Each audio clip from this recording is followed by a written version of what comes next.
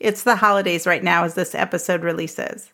We have just celebrated Thanksgiving and are gearing up for Christmas in our home. This time of year, people are often scurrying about trying to find the perfect gift. Sound familiar? Well, I've got 3 gifts for young people that I want to share with you, but they may not be quite what you're thinking. So let's go ahead and get started. Have you ever felt that we are losing young people to the world around them and that they have already chosen to walk away from Jesus without even knowing him? And did you know that all young people are at risk for something? That's why I want to welcome you to the Jesus is My Hashtag podcast, where positive youth development and youth ministry intersect. I'm your host, Deb Schroeder.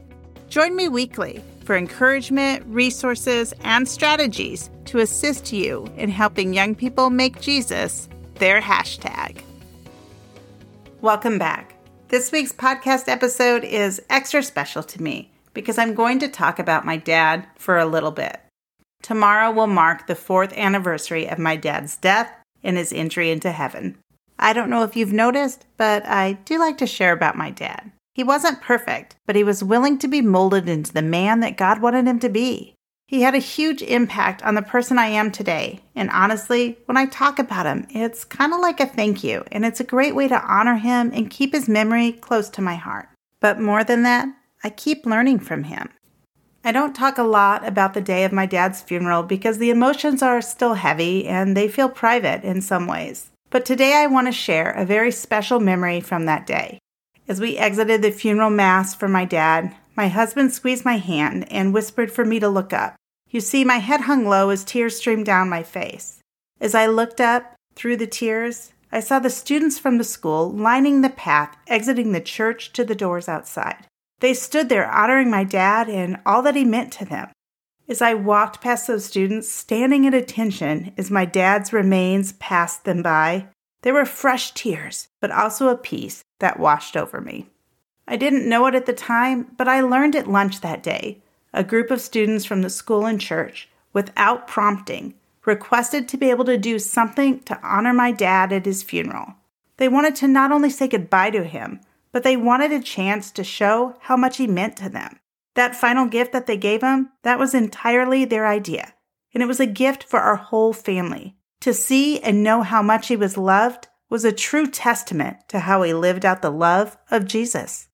Throughout the years, he had volunteered as a crossing guard, served as an usher at church, and he worked at both the church and the school.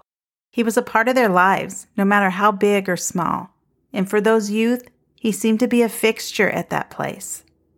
I've been thinking about that a lot these past several months as we near the 4-year mark of his death. But more than that, I've been thinking about what made him so special to those students. And I realized it was 3 little gifts that my dad gave to those young people every single day. The first gift my dad gave them was the gift of listening. I mean, truly listening. He would stop what he was doing to lean in and hear what those youth said. He was never too busy and too big of a hurry or too important to stop and listen. And it didn't matter if a student wanted to tell him something about a game that they had played or something that they learned in class or in church, or even tell him a joke. He listened. The second gift was the gift of undivided attention. My dad had a special ability to make you feel like you were the most important person in the room in the moments that he spent with you. I saw him do this with my kids time and time again. And he even did this to me as a kid and as an adult. When you spent time with my dad, you got his undivided attention. He made eye contact. He smiled at you. He made you feel like you mattered.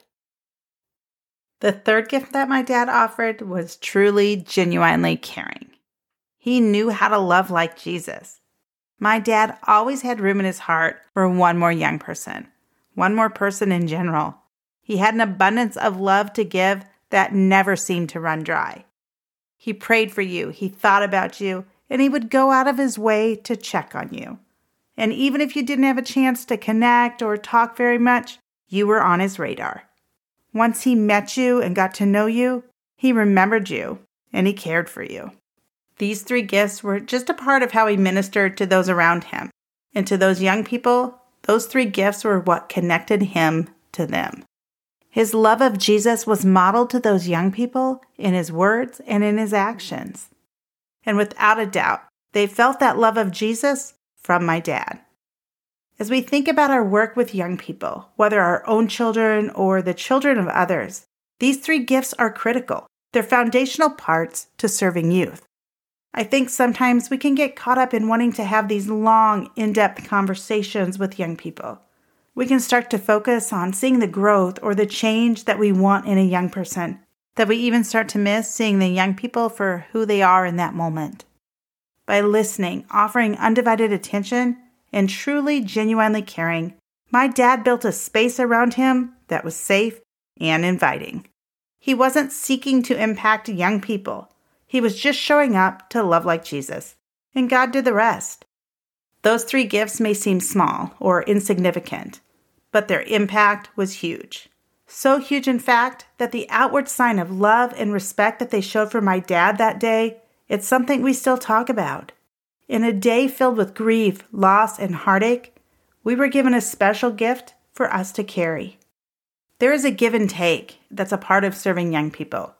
When we show up to love, to care, and advocate for young people, we're also blessed in return.